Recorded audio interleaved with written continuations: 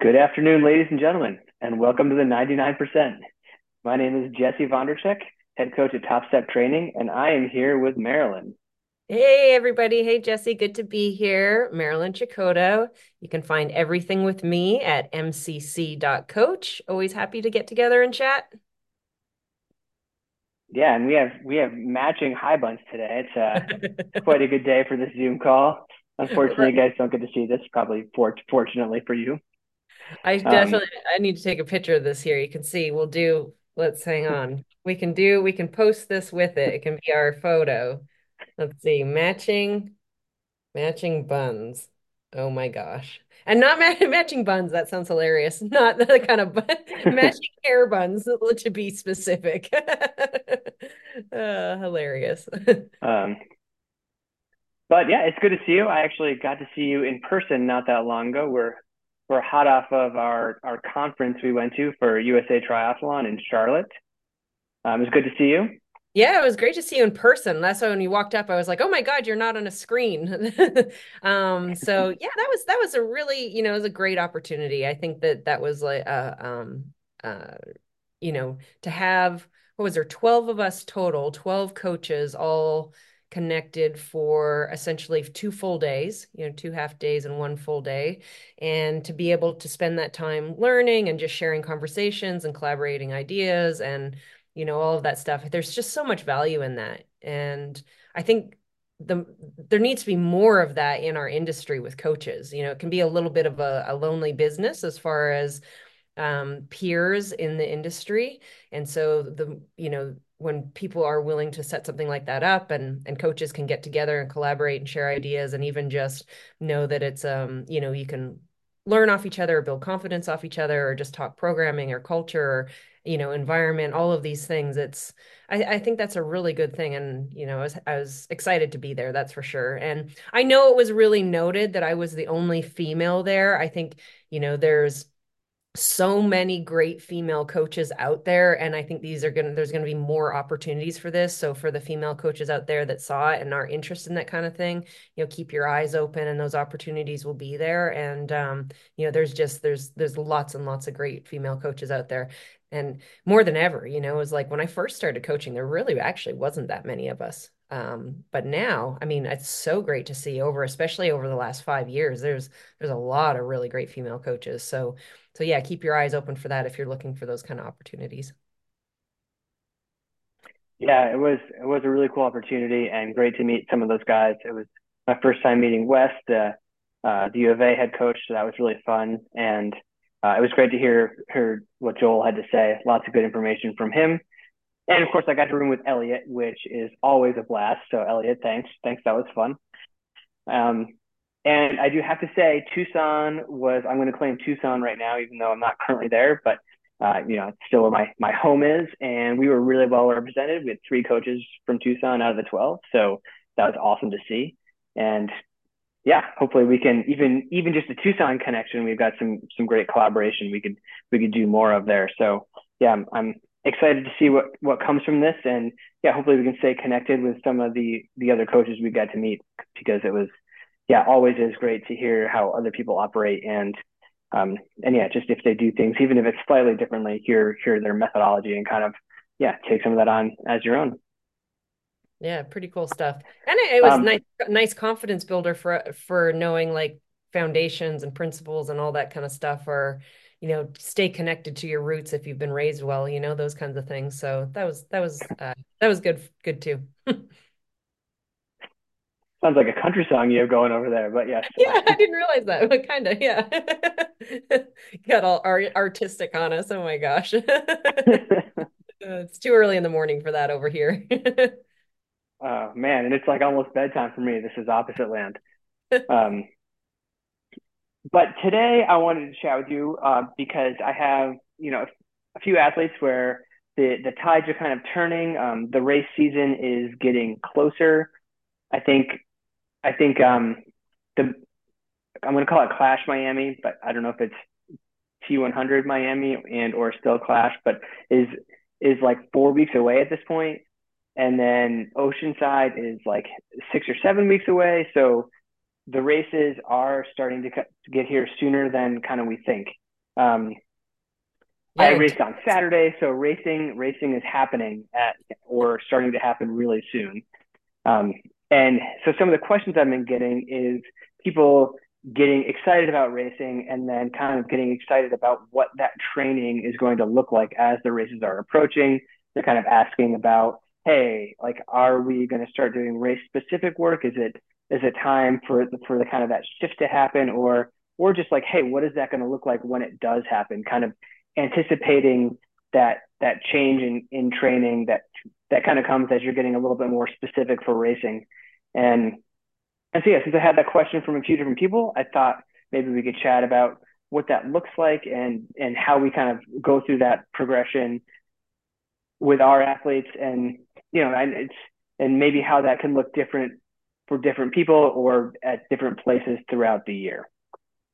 Yeah, it's a great topic for sure. One thing, as what can dictate the shift, right? So what dictates the shift is obviously if there's an event you got to be ready for, we've got to be prepared for that. So it might be a specific date that dictates the shift. But even more so, the other things you look at would be what's the entire year look like? So, is this are we going to need to pace the year? Is this the start of a season, or is it like this is my main event for the year? So those types of things. And definitely looking at just in general how the athlete's been responding to the training. If you've been maybe you address the winter by working on things that needed to be improved throughout the off season and you spent a focused period of time on that. Maybe it was a very specific base period of time, and how's the athlete responding to that, and are they ready for that shift, or are you looking at the greater, like the big picture of the year, they're not quite ready to make that shift. So how the athlete is responding, what does their total year look like, and then how quickly is that specific event coming up, I think are the three really important things that shift how when that training is going to change, and obviously the specific athlete as well, like how long they've been in the sport and how they respond to training. Those specific blocks are so personal to each athlete, not only their year and those things I already mentioned, but like how the athlete themselves actually typically responds to a race block and coming into form for it, and how much form do they need for that event at the front of the year. What um yeah, that's kind of the things that I look for right away, for anyways, like just to touch the surface of that topic. Yeah, no, I agree, and I think it's you know um, since it's easy for me to talk about my own training and not feel like I'm being intrusive, um, it's I'll use kind of myself, and given like how long I've been in the sport, or for anyone kind of with a fair amount of history in the sport, I feel like you can really kind of shorten that race prep because it doesn't take me very long to like kind of hone in to Ironman effort.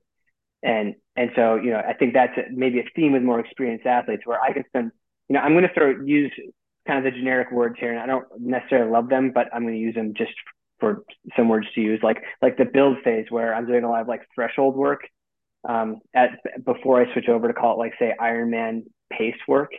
I feel like that is much more important for me because that's actually kind of like growing my fitness. And then when I get into Ironman pace work, that is like getting me ready to race and not necessarily like increasing my fitness, as not making me a better athlete. Like it's making me able to perform on race day, but again not really elevating my fitness anymore. And so I think that's kind of like a big differentiator for me, and one of the points I like to get across with athletes is that like it might feel harder or feel something different, and like yes it is a change in stimulus, so you're obviously still gaining fitness, but I feel like it's not maybe what I would call like the best way to gain fitness for the athlete.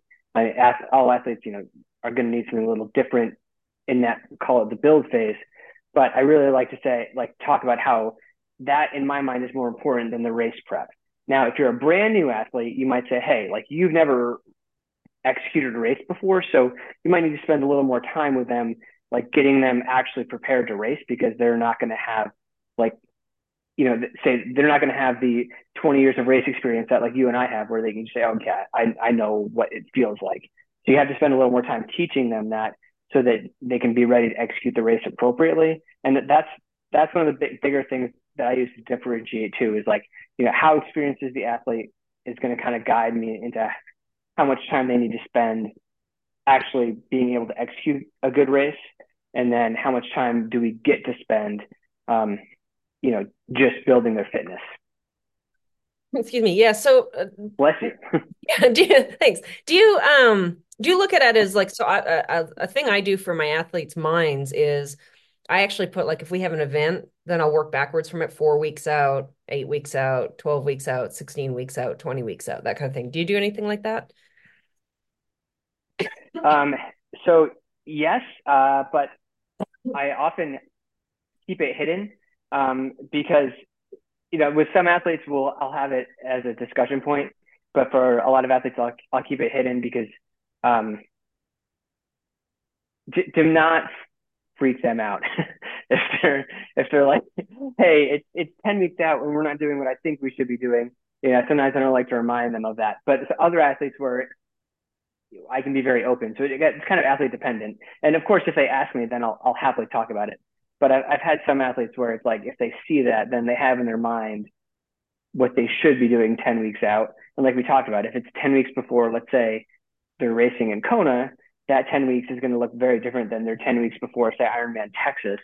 And so getting people to understand that, like, that, like you're talking about, you're pacing the year, and like depending on what event you're doing and, how high of a priority it is, these things are going to look very different. And so yeah, um, I do, but it's not always a talking point that I use with athletes. How's that for Yeah, no, that's good. I actually, while you were saying that, I would love to hear what some more specific detail on when you say, hey, what would look like a race like that shifting point for Kona. And so when you're saying that, I know in your mind you're thinking that means later in the year, a world championship event versus Texas. So, like, specifically, what would those differences look like? And I know it's different with every athlete, but let's just use some generals there. Yeah, so I guess, if I was gonna, yeah, to, um, broad stroke it, if you're getting ready for Texas, then most people took an off season not that long ago, and they've been doing some sort of base work. And again, like, it could look very different if athletes on the trainer, maybe that base work is actually VO2 or something like very different than the athlete that can go do 4 or 5 hour rides outside.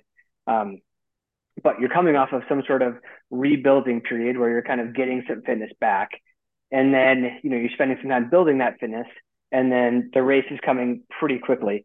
So, there's going to be, in my mind, there's going to be kind of this bigger base phase, you know January, February, um, bleeding into March, and then a much shorter build and much shorter, like, kind of race specific, because if you don't have that big or base phase, or kind of like rebuilding, then all those other things aren't really going to matter very much.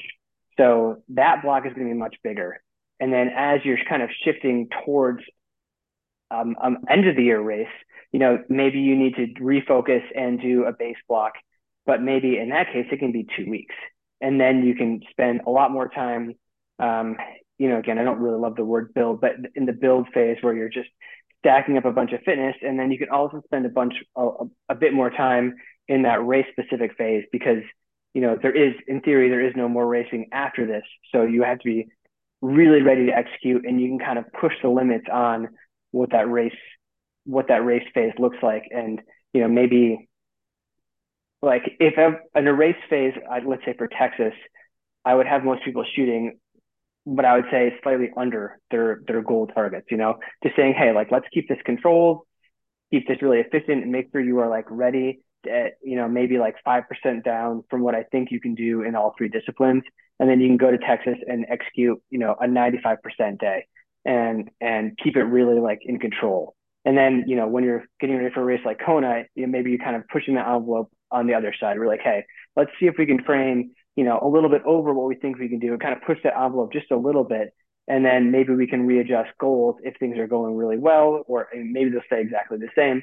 But, you kind of, like, I'm willing to push a little bit harder at that point in the season, with, say their bigger race.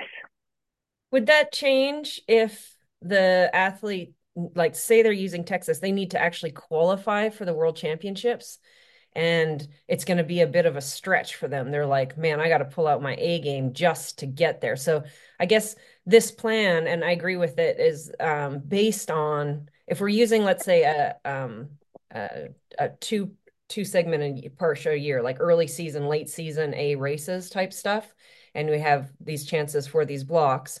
So, and it's with the idea that the athlete is already in a position to go to like their world championships, or their second race is locked in. Like that is, it's a given, whether it be a world championship or it's something else. But the second event where they're going to peak at a higher level, which is what you're saying, and you're saving that energy to build that momentum towards, it's already a locked in, done deal.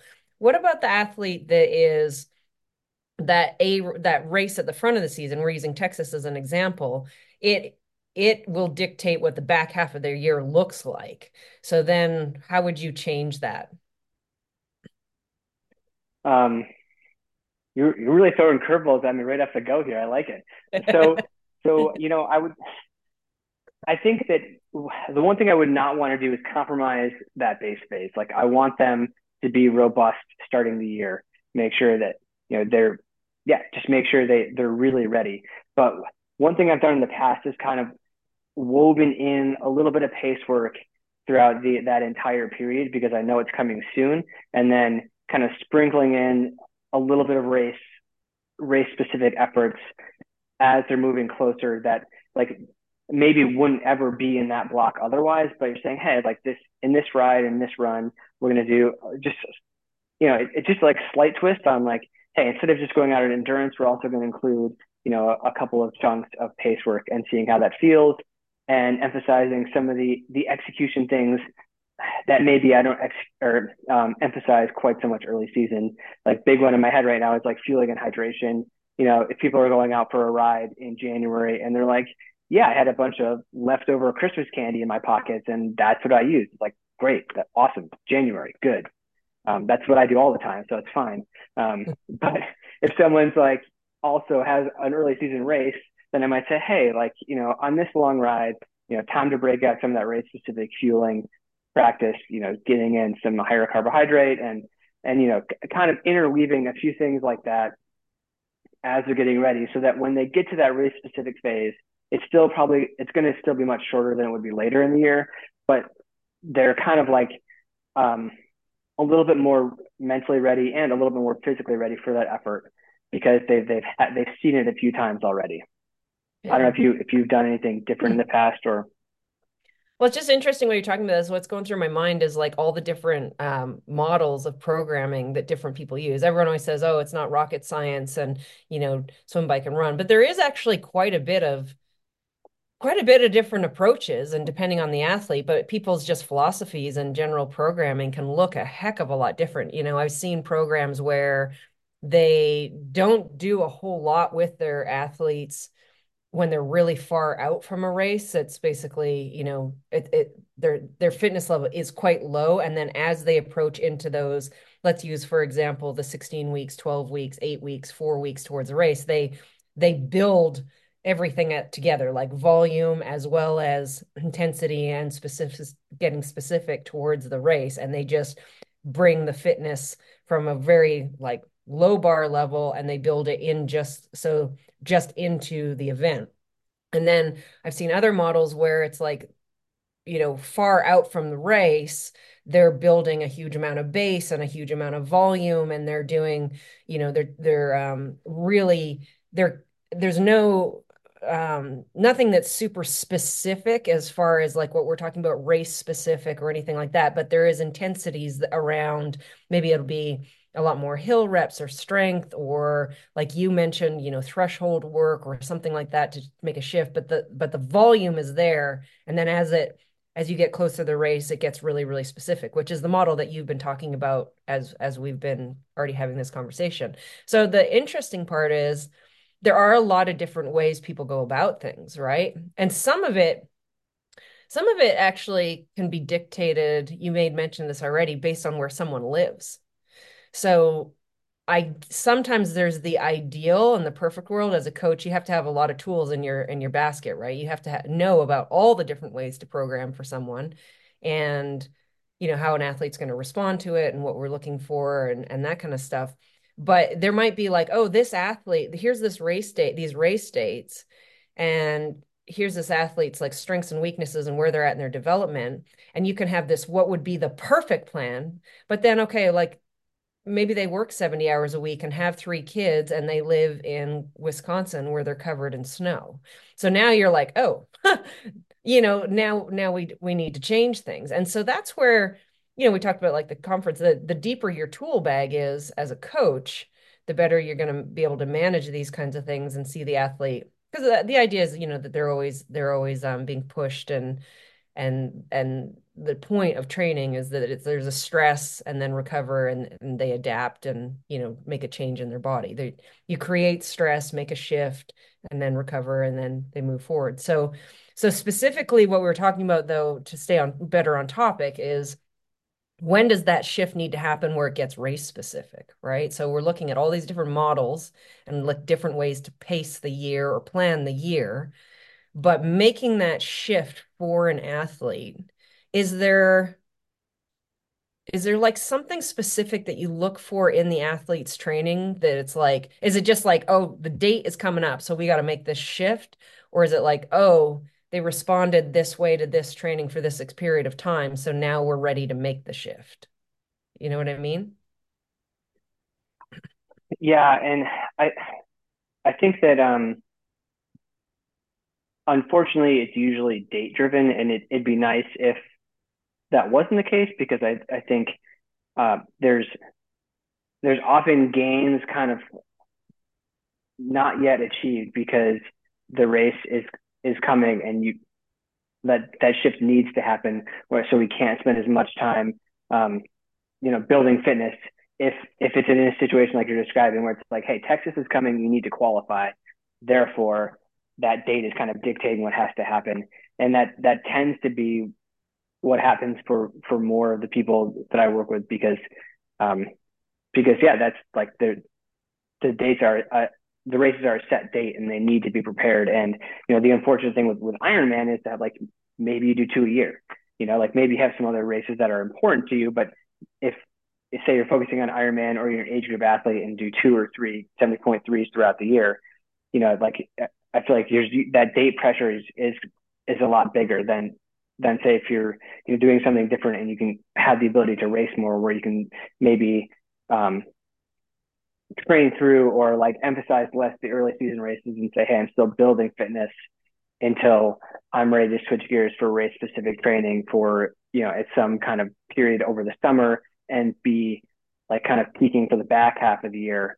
I think that more so, more so for me, yeah, it's that date where it's like, and again, things might be shifting a little bit differently. Like I said, like I might say, hey, we're going to have a really short race specific phase to kind of squeeze as much out these blocks that I want to spend more time on.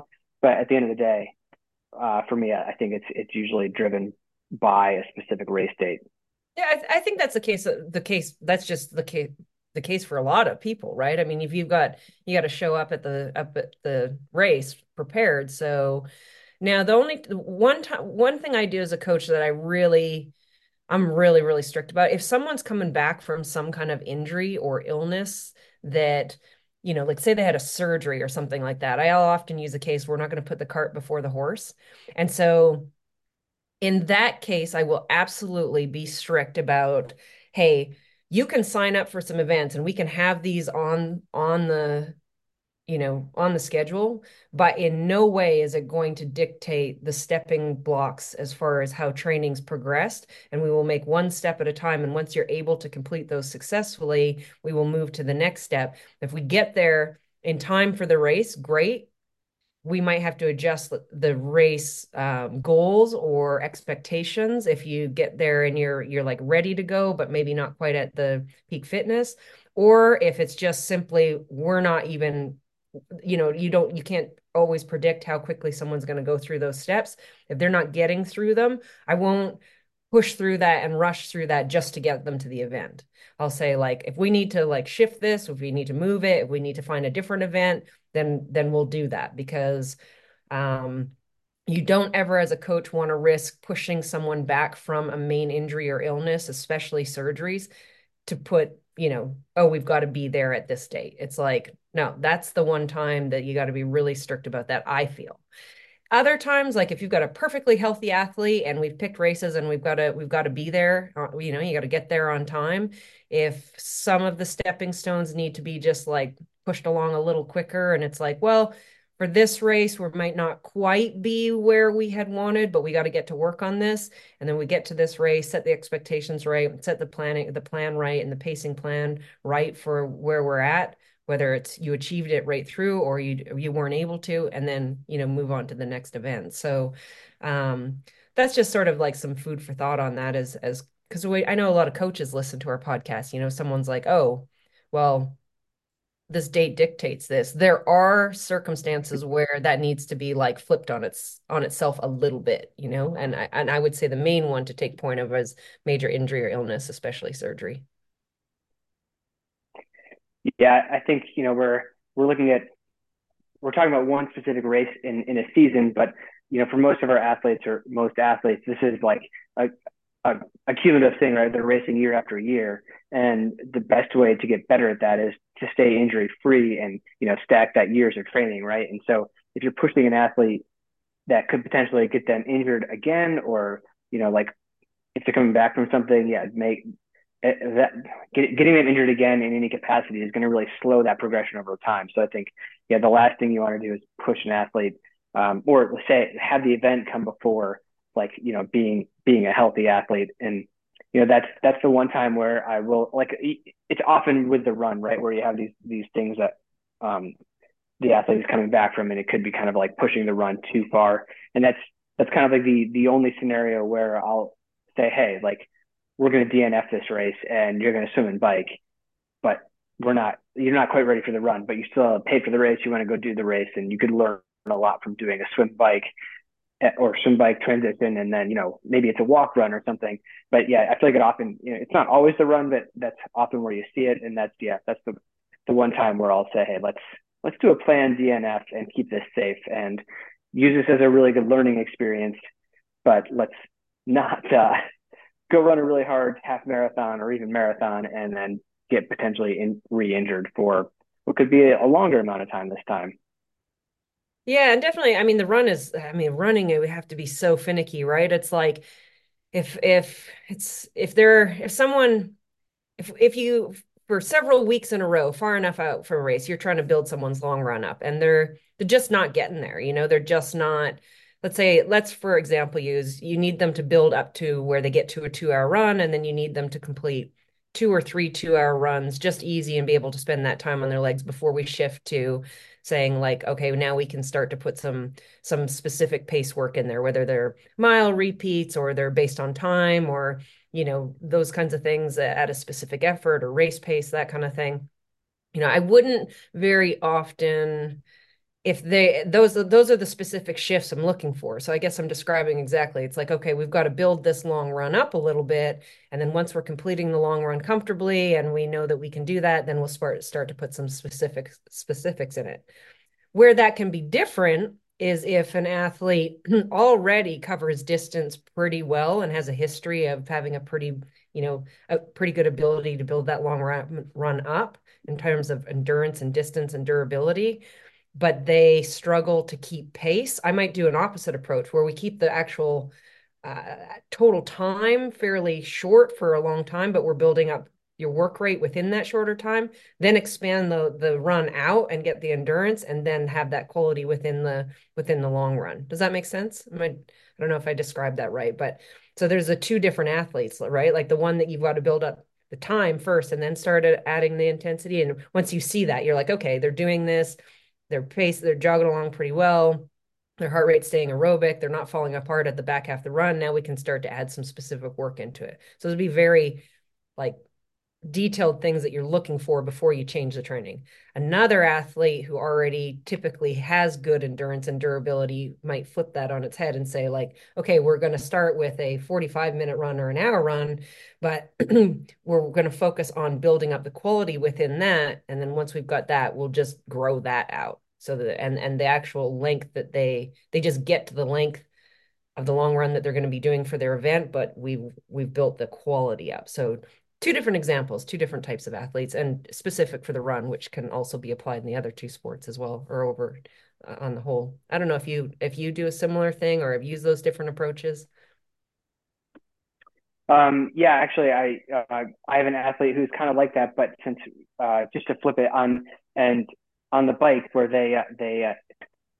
their all day pace and their threshold and their Ironman effort are all within 20 watts, and so it doesn't and they can go ride all day at this pace and go race pretty fast and all things are fine and dandy, but the top end is just non-existent. And believe it or not, I'm not talking about myself here. This is someone else. Um, but so yeah, we've been flipping that around and saying, hey, like you need some top end to help you in the racing because once the race gets hard, like you can go all day pretty fast, but you can't go above that kind of ever. So yeah, we kind of the base phase. We're like, hey, we're doing a bunch of like, um, 2, 3, 4, 5, 6 minuters where it's like, hey, these are all over threshold, and yeah, I think they probably hate me right now, but they're actually kind of developing some top end, and so I think it's going to bode well for the season. But definitely different than what I might be doing with some other athletes, where it's like, getting in those long kind of endurance rides now, where you add in the intensity later. Definitely kind of flipping that around, um, which is kind of what you're talking about, right? Like building that kind of intensity first, and then kind of stretching out that intensity kind of later on.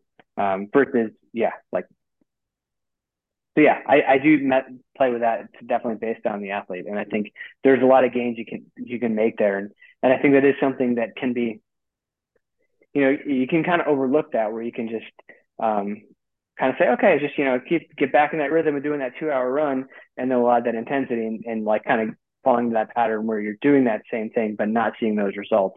So yeah, it is kind of noticing when it's time to kind of flip that over and say, hey, let's build that intensity up inside there. Yeah, totally. And the other thing that to look at is another sort of case example to use is I have a couple athletes where they're like when they're not in what we would consider that, okay, well, now we need to get focused for a race. And let's say that's somewhere between 16 and 12 weeks out from a race. For some people, those shifts are going to start happening 12 weeks out. More experienced, it might be 8 weeks or five, it's going to be different. But let's say some of those athletes that they've got some experience, um, they're pretty active on their own and mentally like I've got one athlete where mentally, if with them, if I had them doing like very structured stuff all through the off season without a whole bunch of mental flexibility, by the time we went to get into maybe that 12 to 8 week period where it needs to get really specific for their race, they would be mentally already kind of tapped out. And especially when we're looking at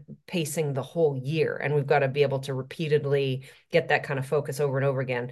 As the fitness builds, maybe the blocks are a little shorter, like 6 weeks, 5 weeks, those kinds of things like we've already talked about.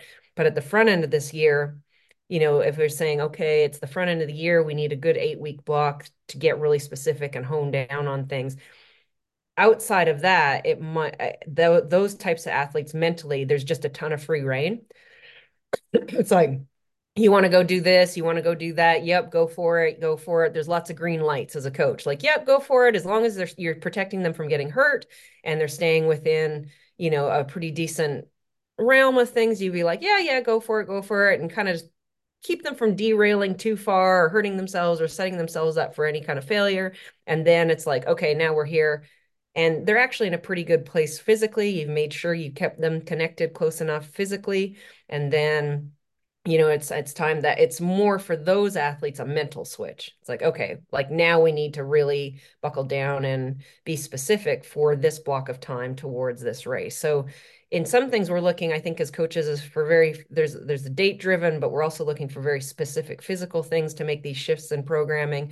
But also we're looking for mental things too, the mental side of things. Like, okay, this athlete, they function well and it's important for them as a human being to have a lot of green lights and free free passes. And then there has to come a point where you have to have that coach athlete conversation, say like, hey, it's time to buckle down. You're going to have to focus and buckle down for X number of time. Their training shifts and changes, but it's not even so much about the training. It's just mentally you need to start to get them organized and focused on like now we're racing. And we're looking at the event, and that needs to dictate more of their decisions than the hall passes. So that relationship might just shift a little at that point, and then go back to, okay, once the event's over, we can have lots of hall passes again so that that athlete stays mentally engaged and fresh. So I think, those are good case examples as well for people to learn off of. Um, yeah, and I think that's a really good case of really understanding your athletes and kind of how much of what kind of structure they need. And I had an athlete where I kind of thought one thing by like judging their personality and was giving them kind of these green lights and kind of these like I have some workouts I give where it's like, hey, in the course of this, call it like a 2.5 to 3 hour ride. I want you to collect 45 minutes of threshold on whatever hills you find. Just kind of ride the hills at threshold, trying to get about 45 minutes total time in the ride, and some things like that. Where it's like, hey, I want some work in there. It's kind of non-specific based on the terrain. Lap your computer so I can check it out after, and then started talking to the athlete and realized I totally missed the mark. Where they were like, hey, I want you to write me a workout and I want to like see it. I want to program it in my Garmin and I want this to pop up and I'm just going to do it. And that's actually way more motivating for me all year long than to like, have you try and give me these green lights to go like, dick around on the climbs. Like and so, yeah, I totally missed the mark there, but it was a really good learning experience for me to make sure that I'm, asking some more questions and increasing my communication with the athletes to make sure that I know exactly what they need and like giving them what they need, whether it is some more green lights, some more freedom, or just like, hey, this is what we're doing, and it's going to be structured all year long, and you're going to like derive a lot of joy from executing the workouts, having that box turn green, and seeing everything like ticked over. And so, yeah, I think it is really important to know what your athletes need, and then being able to adjust how because it's a lot about how you're presenting the work, right? And presenting the work in a way that they're going to respond really well to and stay mentally engaged and fresh throughout the entire season, while you're still getting that physical response you want to get out of the athlete. Yeah, totally. I think that's such a, it'd be easily overlooked. You just sort of get stuck in the programming and forget like, oh, wait a minute, how is this? These are Where human beings over there. yeah, where's their motivation come from? Or, I had to have a really important conversation with an athlete not that long ago about pacing the year. It's just like charging full ahead because it's getting close to a race. And I was like, whoa, whoa, whoa, whoa, like, you gotta pace this preparation phase as well as we've got to pace the year. It's a long year. And that can be hard that can be hard sometimes because people when they are excited and they are motivated and you have to help them understand you're not trying to hold them back, but you're just trying to deliver them throughout their year and at their main events in the right freshness and fitness level, and you know and ready to really give it when it matters, and not just on any random given day, where then it's like more about the lesson about discipline, right? It's like, okay, well, not today. Like we'll get there, but not today kind of thing. So that's the human side of things, and like why coaching is so important. It's also important because, athletes can't see themselves. And so, to have that outside perspective and know, okay. And then if athletes are looking at their training peaks and going, well, like when does, like you said, they might get to 12 weeks out and go, why isn't the training shifted?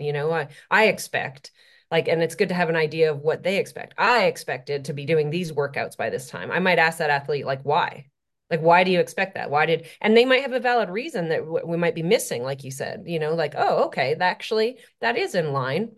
Let's talk about this. Or it might be like an important conversation you could have and say, well, from actually what I see in your training and you as an athlete and knowing how the year is going to play out and what your goals are for the year, this is why we need to do it this way, whether it's like push a little harder here or pace, or this is why we haven't shifted yet, or you're not quite ready, or as long as like anything, there's that good communication. It's everybody keeps getting better. So I kind of went off on a tangent there, but I think it's still relatable.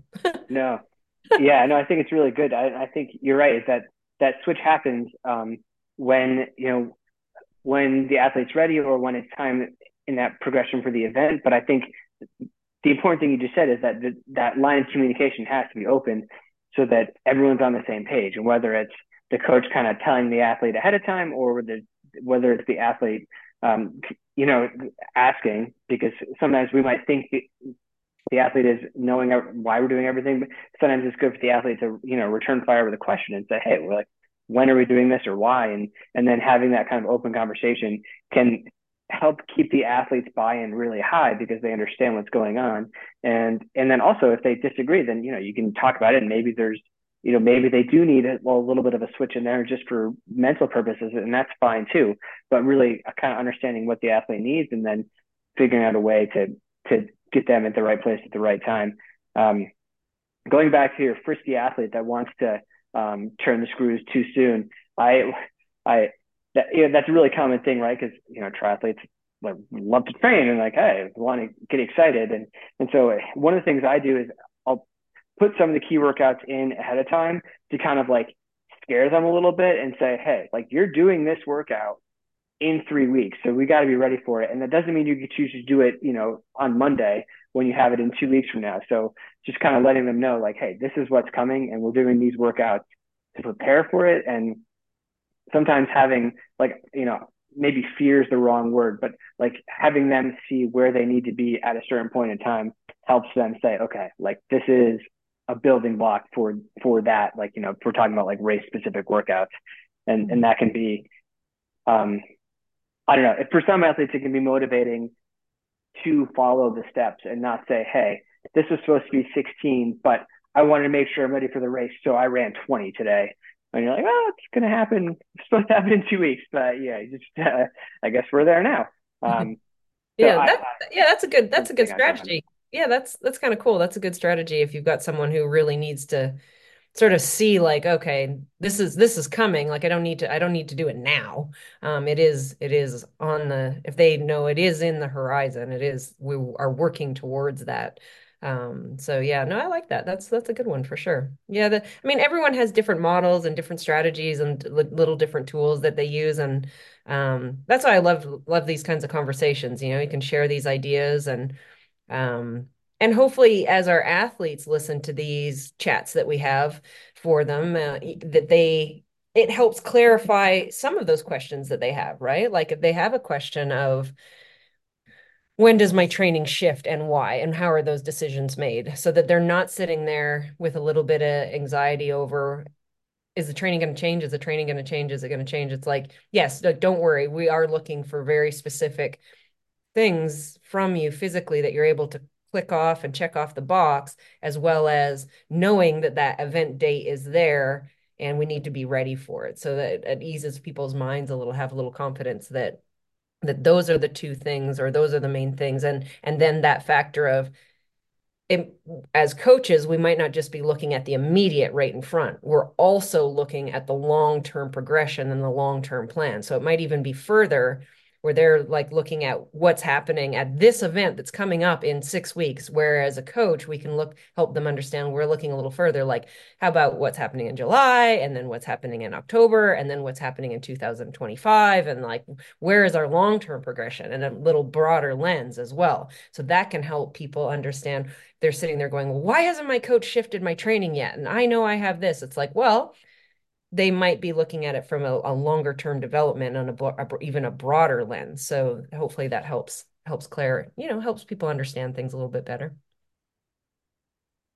Yeah, totally. And I love having those discussions when athletes are curious. And so I always kind of say, if you are curious and you have any of those kind of feelings, like I think it's always ask, right? And that's that can help you feel better. And I feel like it's always good to kind of hold our feet in the fire and make us do a little more explaining if yeah, to kind of present those reasons why, right?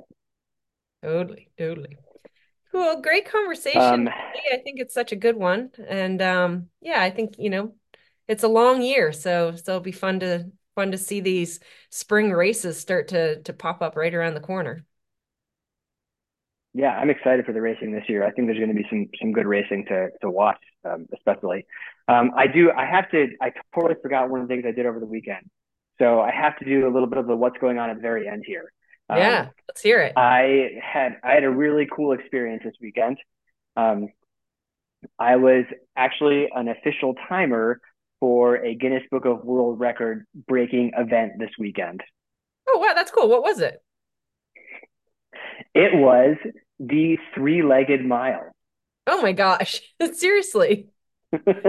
Tell me more about Seriously. this. What So, was it? uh, What was it? This pace or what was the yeah, they had the world record for the three-legged mile was like a 5:52 until this weekend when it fell at the local track, and a couple of my training partners, you know, tied themselves together and ran a mile in 5:38, and it's they crushed the world record, and it was super cool to kind of be all I did was hold a stopwatch, so I'm not really part of it, but be a very small part of this Guinness Book of World Records event. So yeah, in Dang, like the next week, it should be in the official Guinness Book of World Records, and um, so yeah, that happened. So that's good job, fast. Sven and Salome, breaking a world record. Hell yeah, the kind of coordination that takes, because like one wrong tug or move at that speed, you would all just completely eat shit. Like that's impressive. And yeah, they're dating, and like, and so it's a boy and a girl. He's tall, she's not as tall, and so it definitely took some coordination for them to run the same stride length at that speed. I feel like you could definitely have an advantage if you got two guys the same height, same stride length, and just like had them had them try and do this. But yeah, so it's cool to see them do it together when they know it's like obviously suboptimal, but they wanted to do it together because that was like fun for them, and part of the sport is fun, right? And so yeah, they were able to break the world record together as a team, and so that was really cool to see. Cool. Well, make sure you post it when we see when it comes up and be like, yeah. Will do. But yeah, I wanted to make sure I give them a shout out because it was fun to see them do that. Awesome. Very cool. Awesome. So thanks for the chat on how you make that transition. And yeah, if people have any questions for us or have questions on how to do that, feel free to reach out. Um, and I will see you in a week. I See you on know it's camp.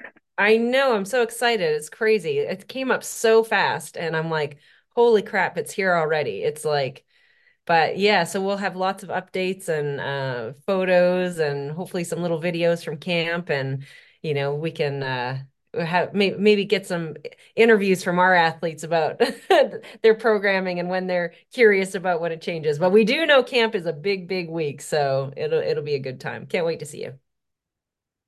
Yeah, I'm excited. All right. Thank you very much. And yeah, I'll see you soon. Cheers.